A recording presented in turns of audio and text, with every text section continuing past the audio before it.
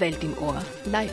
Eine Sendung vom ÖAD-Team für Bildung und Forschung für internationale Entwicklungszusammenarbeit. Leute im Labor.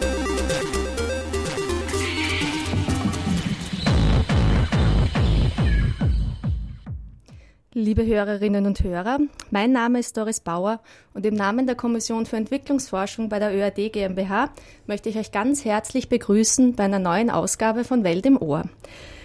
Unser heutiger Titel lautet Reise und Raum, eine Nachlese zur 21. Franz-Werfel-Tagung und die Frage, was Literaturwissenschaftlerinnen und Wissenschaftler aus fernen und nahen Ländern veranlasst, sich mit österreichischer Literatur zu befassen.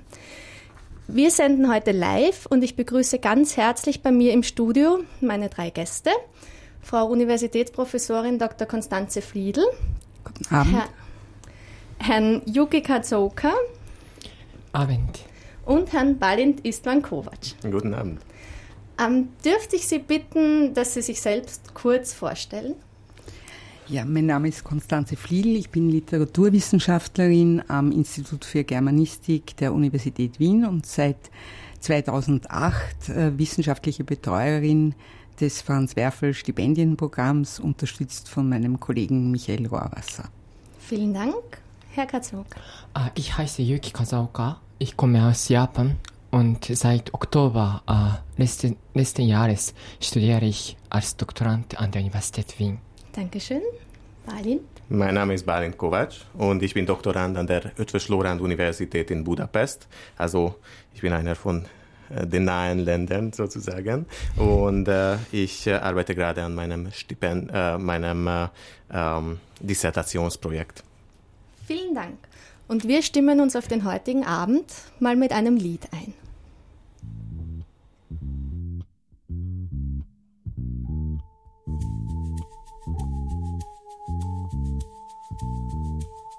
Our little candle was talking all about our love, and then it fizzled out. I swear the wicked turned to smoke. I tried to light it back up myself, but it took the hands of someone else. There were days all I dreamt was a California shore, and everywhere I looked, oh Lord, you know I wanted more. But it wasn't you, babe. Even though I know that I am the lucky one to be here inside your love, and I am the lucky one, the lucky one.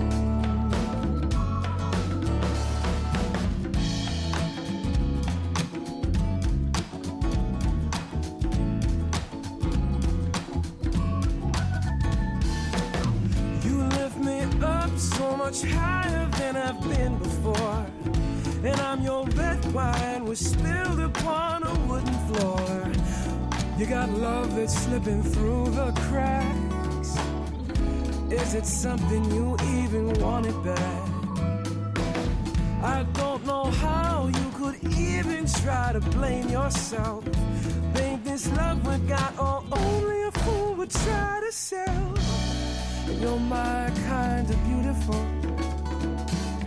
Nobody does it quite like you do. So I am the lucky one to be here inside your love, and I am the lucky one, the lucky one. We're gonna see this through. We're gonna work it out. We're gonna see this through, even if you kick me out. We're gonna see this through. We're gonna work it out, even if you run me through. Lord knows you want it to. You lift me up so much higher than I've been before, and any other girl would have punched me square in the jaw. But I'll be old and lonely someday, you'll be old and lonely with me. Old and lonely with me. Lonely with me. Lonely with me.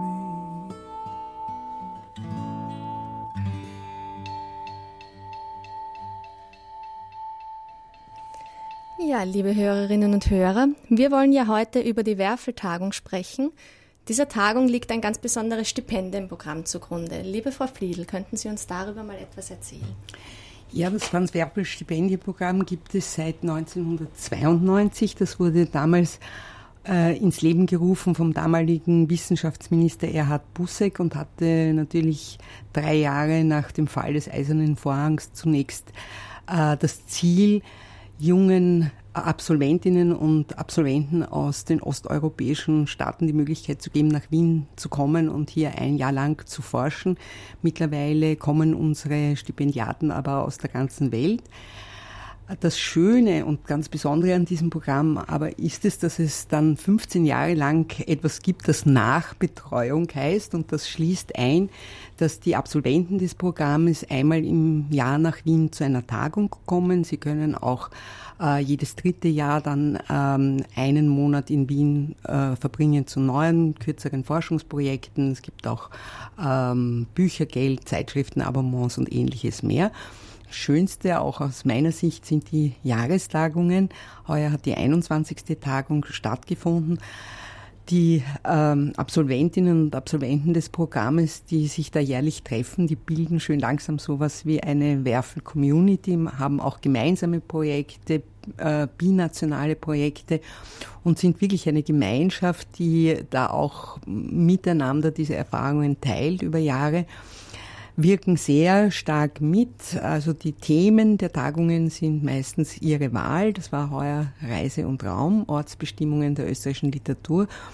Und ich darf sagen, dass heuer, wie auch die Jahre vorher, das wirklich eine sehr geglückte und befriedigende Veranstaltung war. Ich hoffe für alle. Ganz bestimmt. Diese Tagung besteht ja nicht nur aus den beiden, also dieses Jahr war sie 2tägig, aus Vorträgen der ehemaligen Stipendiaten. Es findet auch im Rahmen dieser Tagung eine Lesung statt, die Wendelin Schmidt-Dengler-Lesung. Balin, du hast sie ja besucht dieses Jahr. Könntest du uns ein bisschen etwas darüber erzählen? Ja, genau. Also es ist eine sehr, sehr interessante und schöne Veranstaltung. Dieses Jahr war Josef Winkler dabei und hat mehrere Auszüge aus seinen eigenen Werken vorgelesen. Beziehungsweise was ich wirklich sehr schön finde, ist nämlich, dass ebenfalls ehemalige Stipendiaten, wenn ich das richtig weiß, da mit dabei sind und eben Übersetzungen verschiedener Passagen, die halt eben gerade auf Deutsch vorgelesen worden sind, in der eigenen Sprache nochmal vorlesen, was wiederum nochmals diese Multikulturalität beziehungsweise diesen Zusammenhalt der Stipendiaten bestärkt und was ich wirklich sehr gelungen finde. Vielen Dank. Diese Lesung ist ja benannt nach Wendelin Schmidt-Dengler. Was hat er mit dieser Lesung zu tun? Wendelin Schmidt-Dengler war bis zu seinem jähen, unerwarteten Tod im Jahr 2008 langjähriger Leiter des Stipendienprogramms, hat viele von den Absolventinnen und Absolventen über Jahre begleitet, sehr, sehr unterstützt, ist da, glaube ich, wirklich als Mentor und oft auch als Freund verehrt worden. Und wir haben uns nach seinem Tod entschlossen, eine Veranstaltung ihm zu widmen, die eben Wendelin Schmidt-Dengler heißt. Also gelesen haben bis jetzt Christoph Ransmayr, Friederike Mayröcker, Fritz Achleitner und eben heuer Josef Winkler. Und ich glaube, dass die Idee, dass die Absolventinnen und Absolventen bei dieser Lesung mitwirken, ihm gut gefallen hätte. Mhm. Und diese Lesung ist immer noch nicht alles, was dieses Programm und diese Tagung beinhaltet. Es gibt monatlich auch Treffen der aktuellen und aktiven Werfel-Stipendiaten. Yuki, könntest du uns etwas über diese Werfeltreffen erzählen? Ja, im Februar habe ich auch ein Referat gehalten in diesem Franz Werfel monatlichen Treffen. Und am nächsten Montag hältst du einen Vortrag halten. Das heißt, es treffen sich jedes Monat die aktiven Werfel-Stipendiaten und Stipendiatinnen und referieren über ihre Forschungsvorträge. Es gibt jetzt 7 Teilnehmerinnen und Teilnehmer und es dauert ungefähr 30 Minuten. Ja, der Vortrag dauert ungefähr 30 Minuten und dann kommt Diskussion. Ja, Balint? Ja, diese Gelegenheiten, möchte ich nur dazu sagen, sind eine wunderbare Möglichkeit und etwas, was man jetzt als Franz-Werfel-Stipendiat wirklich sehr schätzen kann. Ich hatte nämlich auch das Glück, bevor ich diesen Franz-Werfel-Stipendium bekommen habe, auch Ernst-Mach-Stipendiat gewesen zu sein, was eine Position ist, wo man eher auf sich alleine gestellt ist und man seinen Weg finden muss und die Forschung halt selber vorantreiben muss.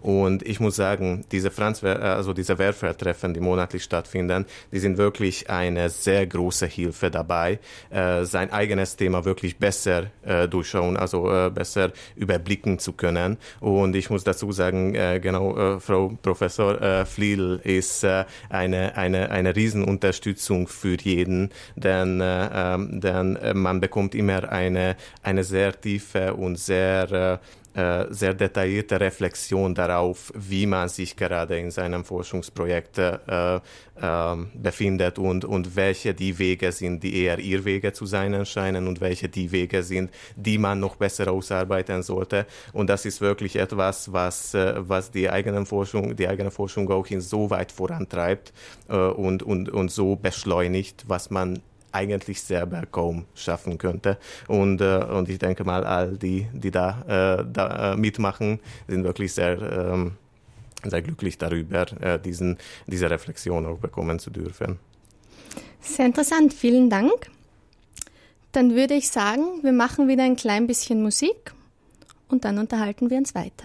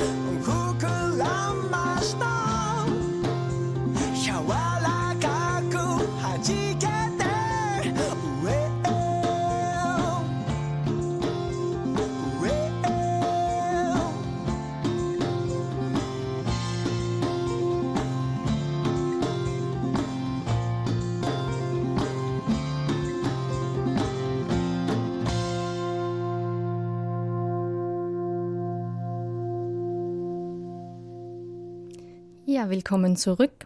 Auch wenn Balint gerade angeboten hat, was für uns zu singen, möchte ich trotzdem jetzt mit Yuki sprechen.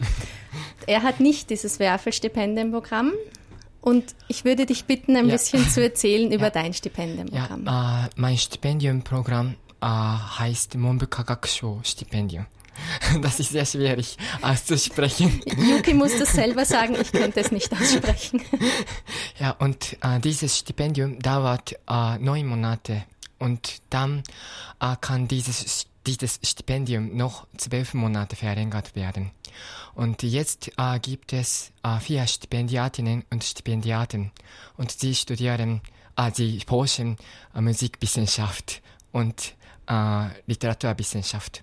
Zum Beispiel Georg Trakl und Stefan Zweig und Ingeborg Bachmann. Okay, vielen Dank. Gut, jetzt habe ich kurz den Faden verloren. Ja, am Balint. Wie kommt man dazu, als Ungar Deutsch zu lernen und Deutsch sogar zu studieren und Deutsch oder Literatur als seine Lebensaufgabe zu wählen? Ja, das ist eine interessante Frage, besonders für mich, weil ich einen eher problematischen Pfad oder langen Pfad hinter mir habe, bis ich endlich zu meiner Berufung sozusagen geraten bin. Denn ich habe bereits in der Grundschule angefangen, Deutsch zu lernen.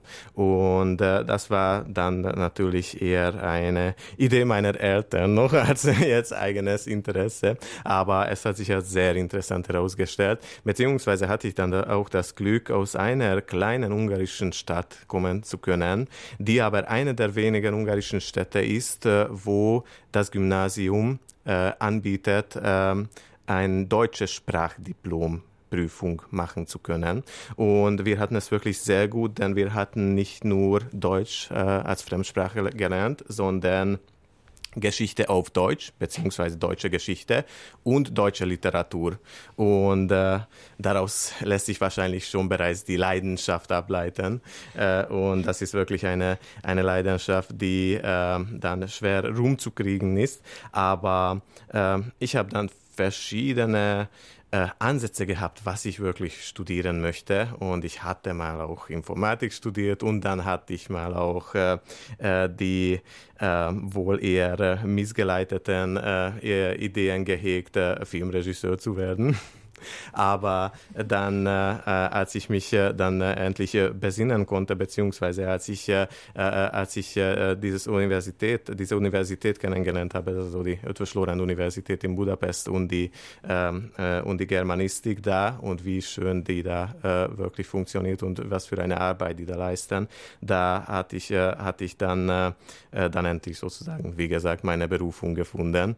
Und es ist natürlich eine Leidenschaft, sich mit Literatur und mit Film zu beschäftigen, was ja dann ebenfalls als weiterführender Forschungsweg meinerseits besteht. Und es ist natürlich schwierig, aber das wäre wahrscheinlich jetzt zu lang, sich darüber zu unterhalten, wie man sich als Literaturwissenschaftler in der heutigen Welt schlagen mag. Aber es ist auf jeden Fall etwas, was einem nicht mehr loslässt, wenn man wirklich die Tiefe und die Schönheit sieht, die halt eine tiefere Beschäftigung mit Literatur mit sich bringen kann. Und wie gesagt, schwer, weil es ja schwer ist, sozusagen Profit draus zu machen. Und das ist ja ein Schlagwort, was heute dominiert. Und man vergisst dann leicht, dass es auch andere Qualitäten im Leben gibt, die vielleicht nicht mit einem Preisschild beklebt werden können, die aber einem dann trotzdem im Endeffekt mehr bieten mögen als ein schön polierter Automobil. Sehr schön, was du da sagst. Yuki, wie war es bei dir? Du vertrittst ja heute das ferne Ausland. Wie kommt man in Japan dazu, Deutsch zu lernen, Deutsch zu studieren? Es gibt nicht so viele Möglichkeiten, in Japan Deutsch zu lernen. Und ich habe begonnen, Deutsch zu lernen, als ich in die Universität eingetreten bin. Und ich habe damals gehört, dass Deutsch und Englisch sehr ähnlich sind. Und das interessiert mich sehr. Deswegen habe ich begonnen, Deutsch zu lernen. Aber im Gymnasium ist es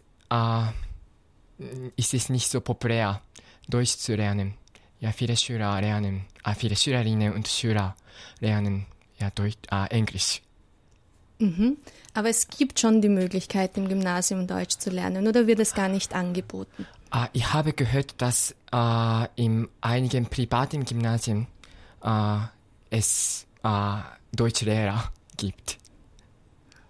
Okay, interessant. Ja, meine nächste Frage. Ich bleibe mal bei euch beiden.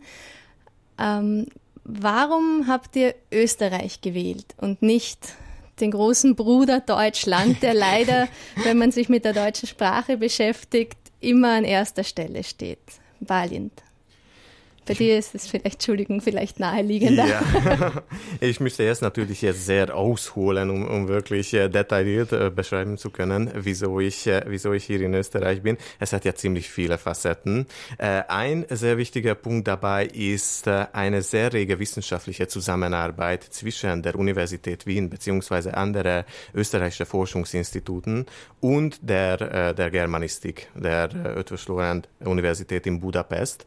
Und wir hatten bereits in Budapest und ich hatte bereits das Glück, da in Budapest mehrere hervorragende österreichische Wissenschaftler kennenlernen zu dürfen. Die waren in erster Linie Historiker, aber auch Literaturwissenschaftler, die da einige mehr, andere weniger Zeit verbracht haben und eben sehr interessante Lehrveranstaltungen angeboten haben zu österreichischer Geschichte und zu österreichischer Literatur. Und das hat natürlich schon bereits Forschungsinteresse erweckt. Und das wird dann die längere Antwort wahrscheinlich sein, mein eigenes Thema, womit ich mich beschäftige und worüber ich mein Dissertationsprojekt jetzt schreibe. Und das sind nämlich, jetzt muss ich jeder festhalten, das sind nämlich deutschsprachige Horrorfilme der Zwischenkriegszeit, beziehungsweise würde ich eher formulieren wollen, frühe deutschsprachige Horrorfilme. Und bei diesem Thema gibt es jetzt wirklich sehr viel, womit man sich beschäftigen könnte. Die Filme aber, die man als österreichische Filme bezeichnen könnte, weil sie in österreichischer Produktion entstanden sind oder weil österreichische Künstler damit gewirkt haben, sind dann auch meistens welche, die in Koproduktionen entstanden sind, ist ja auch nachvollziehbar, denn es gibt ja eine doch größere gemeinsame Geschichte zwischen Ungarn und Österreich und da waren auch sehr viele ungarische Mitarbeiter beschäftigt und ich habe dann als das Forschungsinteresse schon erweckt worden war, wirklich ein Interesse gehabt, die Schnittstellen zu finden, wo halt eine Kooperation, wo Kulturaustausch zwischen diesen beiden Ländern entdeckt werden kann. Und also ich muss wahrscheinlich den Zuhörern jetzt nicht erklären, wie viel die österreichische Literatur an Schönheit bieten kann, womit man sich dann natürlich gerne beschäftigt. Und ich habe dann auch einige gute Exempel gefunden, die diesen Motivkreis bereits schon in literarischer Form sehr stark angehen und in sehr interessanter Form präsentieren. Und somit habe ich mich dann schließlich entschlossen, mich zu bewerben. Und somit bin ich halt mit der großzügigen Unterstützung der ÖAD auch zurzeit hier in Wien. Mhm. Yuki, ich weiß aus eigener Erfahrung, dass je weiter man sich von Österreich entfernt, desto weniger kennt man Österreich. Mhm. Wie ist es in Japan? Wie hast du von Österreich erfahren und es dann auch als dein Zielland für deine Forschung gewählt? Ich kann nicht so fließend wie Berlin sprechen. In einem Seminar habe ich zum ersten Mal die Vorlesung besucht. Dort ging es um Jahrhundertwende in Wien. Und das interessierte mich sehr und deswegen habe ich mich dazu entschlossen, Germanistik zu studieren. Und in einem Buch habe ich auch ein Gedicht von Ingeborg Bachmann gelesen. Zuerst auf Japanisch. Und dann, habe ich schrittweise begonnen, ihre Gedichte zu lesen. Und deswegen habe ich Österreich ausgewählt. Sehr interessant, vielen Dank. Du hast schon angesprochen, Ingeborg Bachmann wird auf Japanisch übersetzt. Was wird noch an österreichischer Literatur, was kennt man in Japan? Was wird übersetzt? Zum Beispiel Josef Binkler und Paul Celan und Hermann Broch und Franz Kafka. Natürlich. Natürlich. Und so weiter und so weiter. Auch, Maireka, Ernst Jandl. Vielen Dank. Frau Fliedl, Sie sind ja selber viel gereist. Wie formuliere ich es? Wie kam ich in die Fremde? Ja, und was haben Sie dort getroffen im Hinblick auf Österreich? Ja, das ist ganz unterschiedlich. Ich bin natürlich immer in Institutionen gewesen, die entweder deutsche Literatur archivieren, wie am Deutschen Literaturarchiv in Marbach, oder ich habe ein Jahr in Cambridge gelebt, wo der Nachlass Arthur Schnitzlers an der University Library aufbewahrt wird.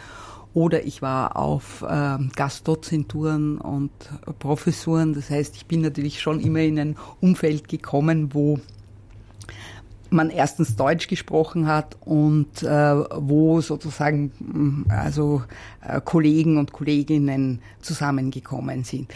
Trotzdem, und diese Erfahrung war schon sehr stark für mich, man ist natürlich in anderer Weise zugehörig. Also man erfährt sich schon als Fremden, und man ist sehr dankbar, wenn es an den Unis oder an den anderen Institutionen irgendein soziales Netz gibt oder eine Struktur, wo man sich mit Leuten treffen kann oder Leute kennenlernen kann, die dieselbe Erfahrung haben. Es ist aber absolut nützlich. Also ab dem zweiten Mal geht es dann leichter. Ich ermutige unsere Studierenden immerfort, dass sie diese Auslandserfahrungen machen. Für die meisten ist es wirklich ein Quantensprung in ihrer Entwicklung, wenn sie mal in einer anderen Bibliothek geforscht haben, wenn sie andere Systeme kennenlernen. Für die Lehrenden, wenn sie von nicht muttersprachlichen Studierenden unterrichten müssen. Und das, was wir machen, obwohl wir uns mit deutschsprachiger Literatur beschäftigen, ist international, und es wird auch immer wichtiger für die Lebensläufe der jungen Kollegen und der Studierenden, dass sie diese Auslandserfahrung haben. Und mag manchmal anstrengend sein, mag sich manchmal allein vorkommen, aber ich glaube, das ist heutzutage ein Bestandteil unserer Arbeit, der nicht mehr wegzudenken ist. Vielen Dank. Und eine letzte Frage an dich, Yuki, bevor wir in die Musikpause gehen. Deutsche Sprache ist nicht gleich deutsche Sprache. Wenn du sagst, du hast Deutsch gelernt, wie bist du mit dem österreichischen Deutsch zurechtgekommen, als du das erste Mal hier warst? War es ein Schock? Ja, es gibt einen großen Unterschied zwischen österreichischen Deutsch und Deutsch. Zum Beispiel die Aussprache Richtung 2. Ich habe gehört, das klingt zwei. Ein bisschen anders als die Sprache, die ich in Japan gelernt habe. Aber inzwischen hast du dich eingehört. Ja. Okay, dann, wo wir bei Hören sind, machen wir ein bisschen Musik.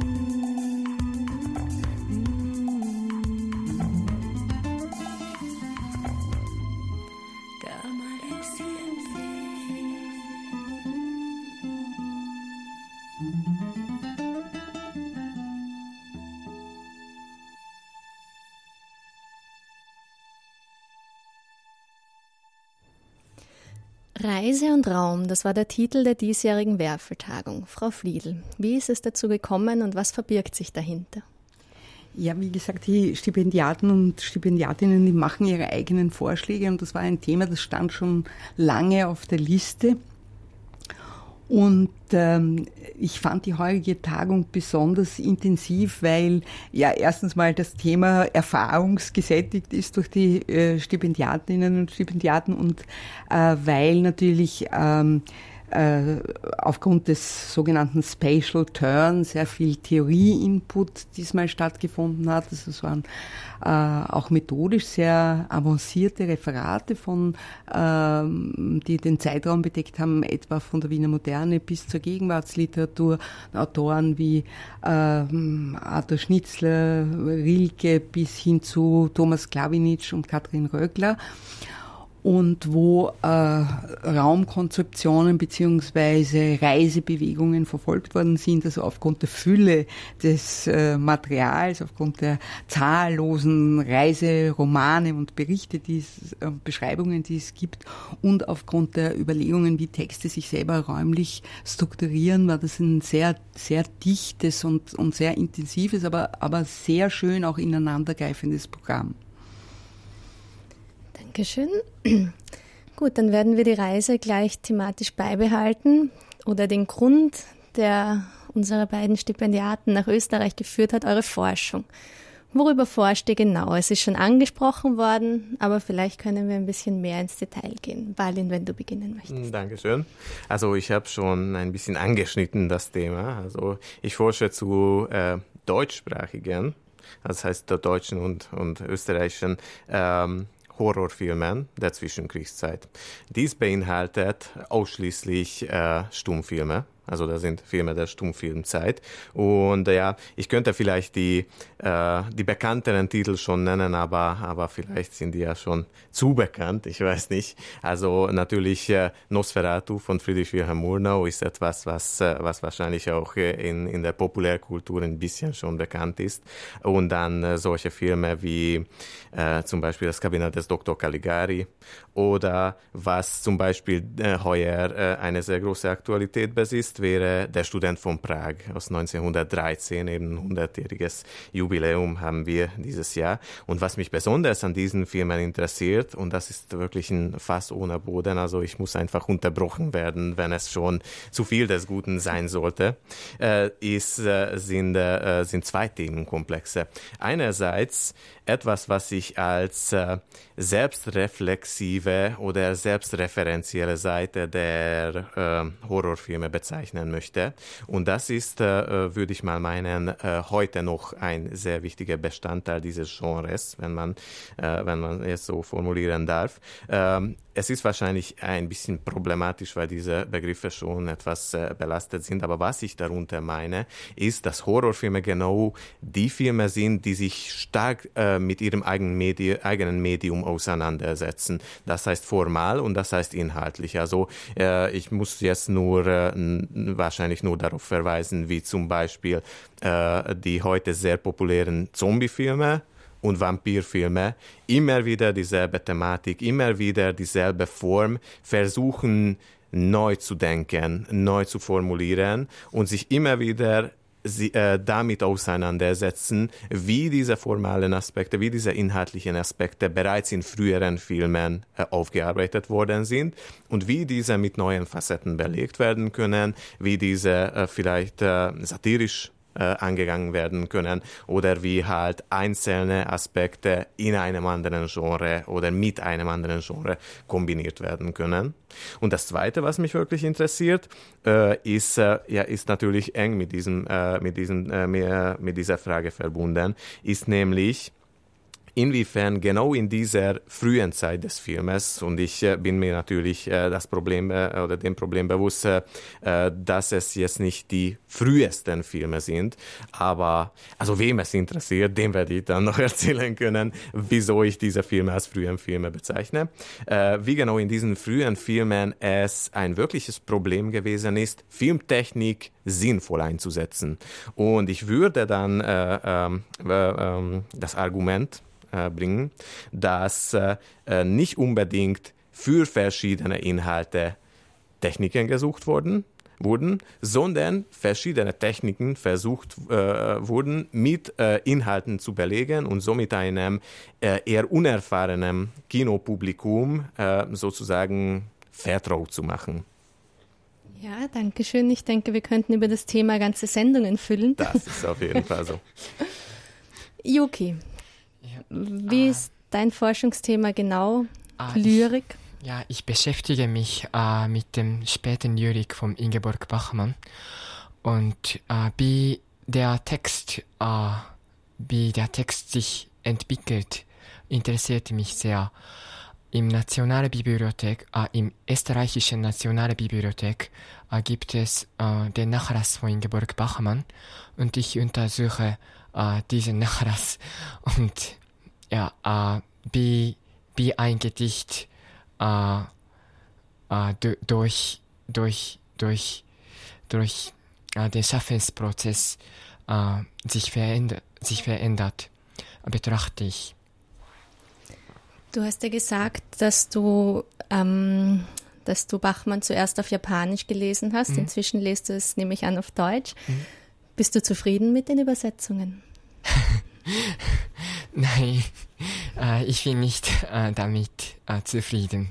Ist es möglich, dass man Bachmann oder generell Lyrik, du befasst dich ja scheinbar viel damit, ins Japanische übersetzt? Es ist sehr schwierig, die Lyrik von der Nachkriegszeit in Österreich ins Japanische zu übersetzen. Weil es gibt, zum Beispiel gibt es Genitiv-Metapher und diese Metapher kann ich nicht gut übersetzen. Vielen Dank. Frau Fliedl, wo liegen Ihre Forschungsschwerpunkte? Ja, meine Forschungsschwerpunkte sind Literatur der Jahrhundertwende. Dann habe ich viel gearbeitet zur Literatur von Frauen. Ich habe einen Schwerpunkt bei Intermedialität, also mich interessieren vor allem Text-Bild-Beziehungen. Dazu habe ich jetzt das zweite große Forschungsprojekt und Editionsvorhaben. Ich bin Herausgeberin der kritischen Ausgabe des Frühwerks von Arthur Schnitzler. Aber ich habe sonst auch vorwiegend über die Literatur des 19. und 20. Jahrhunderts gearbeitet, mit einem Schwerpunkt auf österreichische Literatur. Also daher habe ich, glaube ich, einen kleinen Standortvorteil, was das Werfelprogramm betrifft und die Autoren, die dort gelesen und diskutiert werden. Was macht für Sie die österreichische Literatur so besonders, dass Sie Ihre Forschung primär darauf... Sie sprechen eine ganz intensive Debatte an. Was ist das Österreichische an der österreichischen Literatur? Darüber könnten wir uns jetzt lange unterhalten. Also ein auf der Hand liegender Grund ist natürlich, dass die Literatur ihre Umgebung, ihre Zeit, ihren sozialhistorischen Kontext spiegelt. Das ist an sich banal, das zu sagen. Da gibt es natürlich jede regionale Zuordnung. Bei der österreichischen Literatur ist es tatsächlich so, dass sie dann auch bestimmte rhetorischen Traditionen spiegelt, wie zum Beispiel die katholische Tradition bis hinein in die sehr blasphemischen Experimente der Wiener Gruppe. Es gibt bestimmte Sprachformen und Sprachreflexionen, die wahrscheinlich typisch sind für randständige Gebiete, weniger sozusagen für binnendeutsche Zusammenhänge. Also man kann schon bestimmte konkrete Traditionen sowohl stilistisch als auch thematisch feststellen. Wir sind gerne großzügig natürlich in der Verteilung des Attributs österreichisch, also Paul Celan oder Franz Kafka oder Elise Canetti, die gemeinden wir also gerne ein und hoffen, dass das toleriert wird von unseren bundesdeutschen Kollegen. Vielen Dank. Yuki, siehst du Unterschiede oder was macht die österreichische Literatur für dich interessant? Einen Unterschied zwischen anderen deutschsprachigen Literaturen, also aus Deutschland, aus der deutschsprachigen Schweiz? Das ist sehr schwierig zu antworten.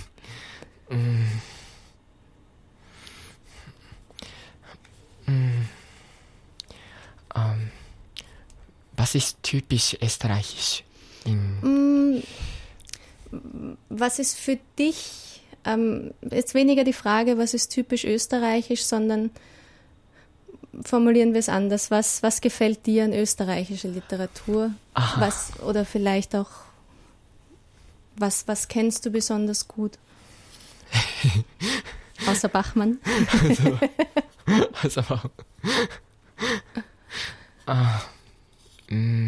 Zum Beispiel Robert Musil kann ich vielleicht als österreichische Schriftsteller bezeichnen. Das will ich auch. Ja, der gehört definitiv zu den Österreichern. Ja, vorher habe ich gesagt, zum Beispiel Franz Kafka oder Paul Celan. Ja, deswegen habe ich Angst davor. Nein, du brauchst dir keine Sorgen machen. Robert Musil darfst du 100% einen Österreicher nennen. Balint, wie ist es bei dir? Ja, meine Forschung, also zu den Horrorfilmen, macht mir natürlich einen besonderen österreichischen Schriftsteller jetzt ganz interessant, mit dem ich mich jetzt ganz stark auseinandersetze. Und das wäre dann Gustav Meiring. Und ich würde mal meinen, der Golem ist wahrscheinlich sehr bekannt. Und Meiring hat ja aber auch sehr viele sehr, sehr interessante, ich würde jetzt mal sagen, Novellen geschrieben. Also die Genrebezeichnung ist ja auch in diesem Zusammenhang eine interessante Frage.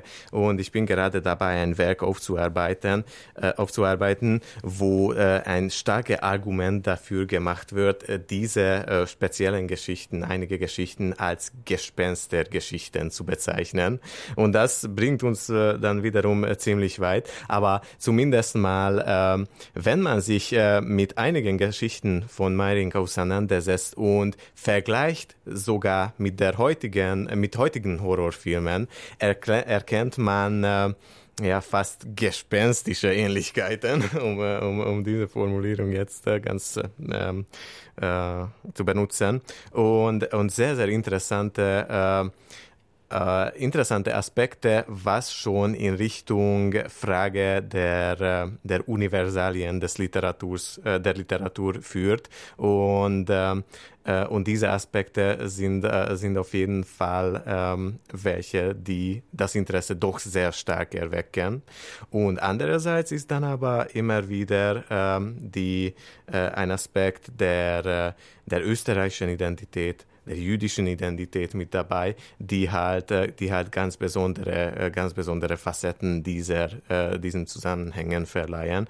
Und wie gesagt, ich habe mich ziemlich weit umgeschaut, wer genau in Frage kommen würde, um eben das Vorleben dieser Motiven, die mich besonders interessieren, untersuchen zu können.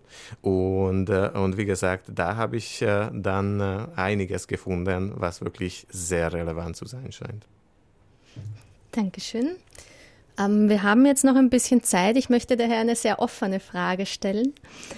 Was bedeutet Literatur für euch? Frau Fliedl.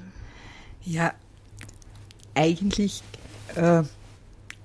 ist sie meine Existenz, insofern, als ich mein Brot damit verdiene.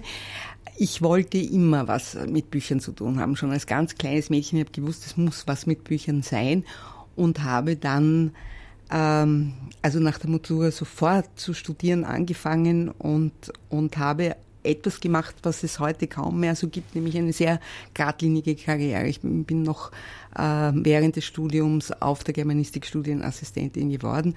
Mein Sohn sagt immer, so was gibt's heute nicht mehr, dass man so pfeilgerade eine Karriere verfolgt. Das war für mich also das Naheliegendste und das Natürlichste von der Welt.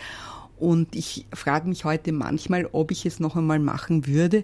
Es ist ja seit meiner Studienzeit das Studium in ein unglaubliches bürokratisches Prokrustesbett hineingepresst worden. Es ist manchmal, frage ich mich heute, wie die Studierenden das aushalten heutzutage. Aber ich glaube, ich würde es trotzdem noch einmal machen. Also Literatur ist für mich nicht etwas, was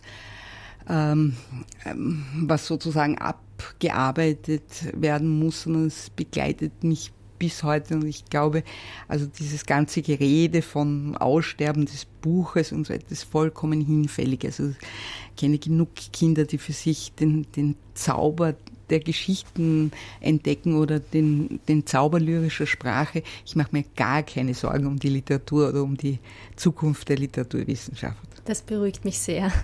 Wie stehen Sie E-Books gegenüber? Ja, wenn das ein Mittel ist, um Literatur zu transportieren, das soll mir recht sein und Leute, die das bevorzugen, wunderbar. Für mich ist das Buch, das Papier, die Bindung, der Umschlag sowas Sinnliches und sowas also wunderbar Taktiles, dass ich persönlich darauf nicht verzichten möchte, aber wichtig sind ja die Texte und wenn jemand anderer einen elektronischen Textträger benutzt, dann habe ich nichts dagegen. Schön. Yuki, was bedeutet Literatur für dich?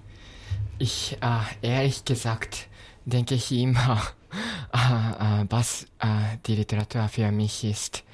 Aber jetzt habe ich keine Antwort, keine eindeutige Antwort. Zum Beispiel ist die Literatur für mich etwas, was ich immer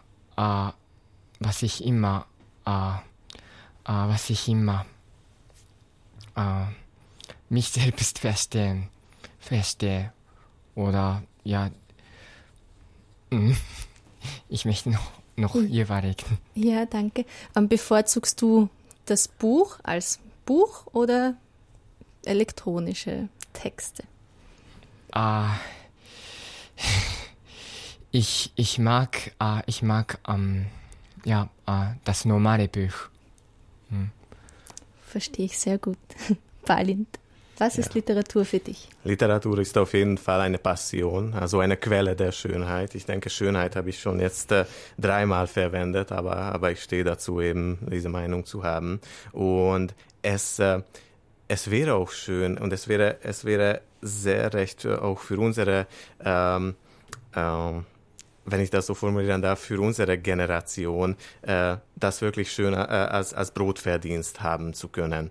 Und es ist eine sehr interessante Situation, dass dann quasi ich das formulieren darf, dass Literatur für mich auch jetzt eine Brücke gewesen ist, hierher nach Wien kommen zu dürfen, in Österreich forschen zu dürfen und diese Gelegenheit würde ich dann auch benutzen wollen, um die Brücke schlagen zu können, dazu zu erklären, wie wichtig es ist eben, solche Stipendien zu haben und dafür auch wirklich Geld auszugeben, denn es ist ja nicht wenig, was der Staat Österreich und die ÖAD GmbH hier beitragen, um wirklich jungen Wissenschaftlern es zu ermöglichen, hier sich in Wien aufzuhalten und zu Themen zu forschen. Aber ich muss sagen, ich hoffe, ich beleidige niemanden, aber ich habe einige sehr gute Wissenschaftler beziehungsweise also Fachleute kennengelernt, die aus einem anderen Gebiet kommen und wirklich hervorragend sind auf ihrem eigenen Gebiet,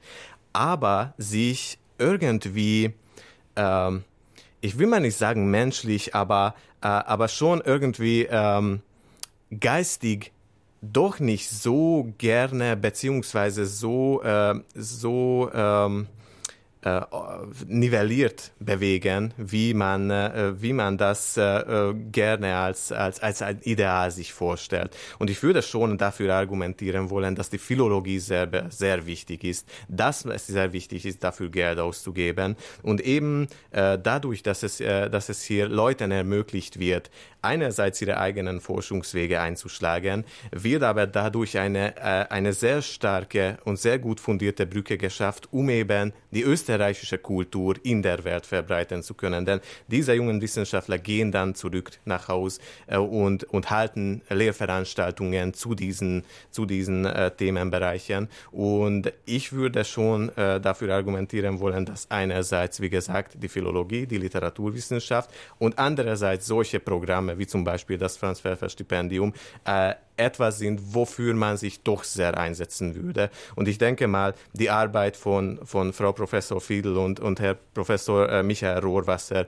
ist zum Beispiel auf dem fachlichen Gebiet wirklich sehr, sehr wichtig und sehr ausschlaggebend. Oder auf der organisatorischen Seite von der ÖAD GmbH will ich auch gerne Frau Dr. Lydia Skaric zum Beispiel nennen wollen oder Frau Katharina Engel, die wirklich sich wirklich tagtäglich dafür einsetzen, dass diese Mittel zu den richtigen Leuten kommen, dass halt die österreichische Kultur verbreitet werden kann und dass halt eben Wissenschaftler, die sich leider aus irgendwelchen Gründen auch immer keinen Brotverdienst daraus machen können und die Gefahr laufen würden, auf irgendwelche andere Gebiete verloren zu gehen, dann wirklich sich mit diesem Thema beschäftigen und eben die österreichische Kultur, Literatur, Film in die Welt hinaustragen. Und man sieht, wie weit sich dieser Kreis durch die Arbeit von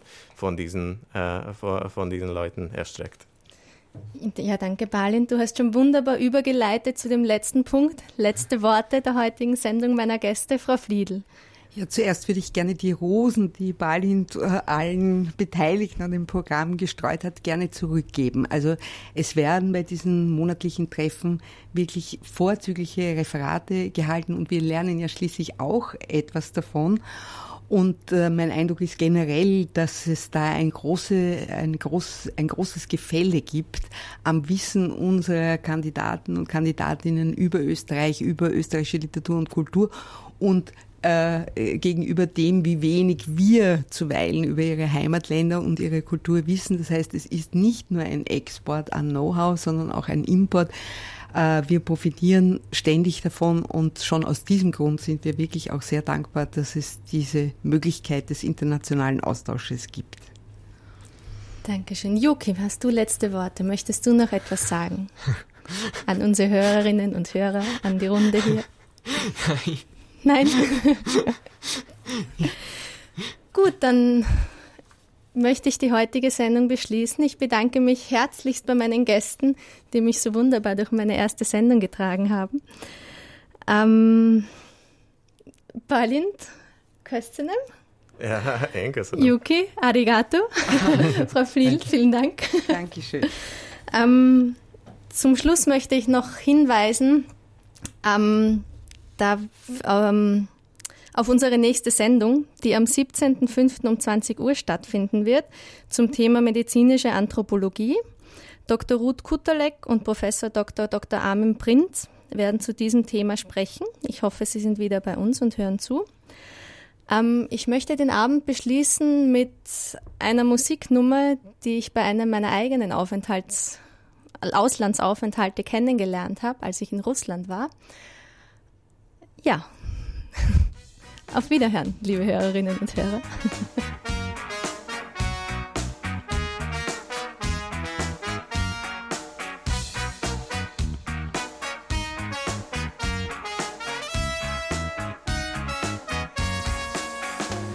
Ты в сумерках смотришь на мокрый асфальт и, забыв о дожде, отключившись на миг, замечаешь лишь блеск разноцветных огней, превращающий луг души волшебный родник. Лучезарные всплески безумных витрин, как в запретных мечтах, бросив вызов судьбе, сквозь себя пропускают потоки машин, разрушая сознание мне и тебе. Я люблю этот город, хоть он так жесток, его мир был подарен с рождения мне. Среди огромной толпы я здесь был одинок, и пускай он не тот, как я вижу во сне. Город, я пропитан тобой насквозь, даже если с тобою врозь, ты всегда у меня внутри. Город, в моих венах твои грехи, ночью шепчут твои стихи, постаревшие фонари.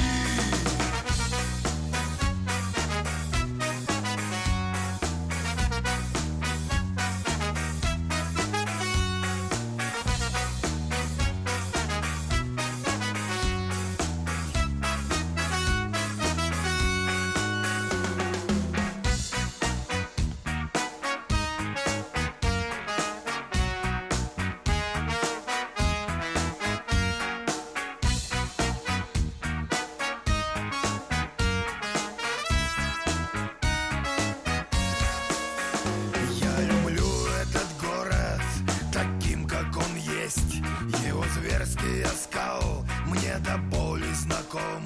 Повесть улиц его за всю жизнь не прочесть. Для меня его сущность открылась.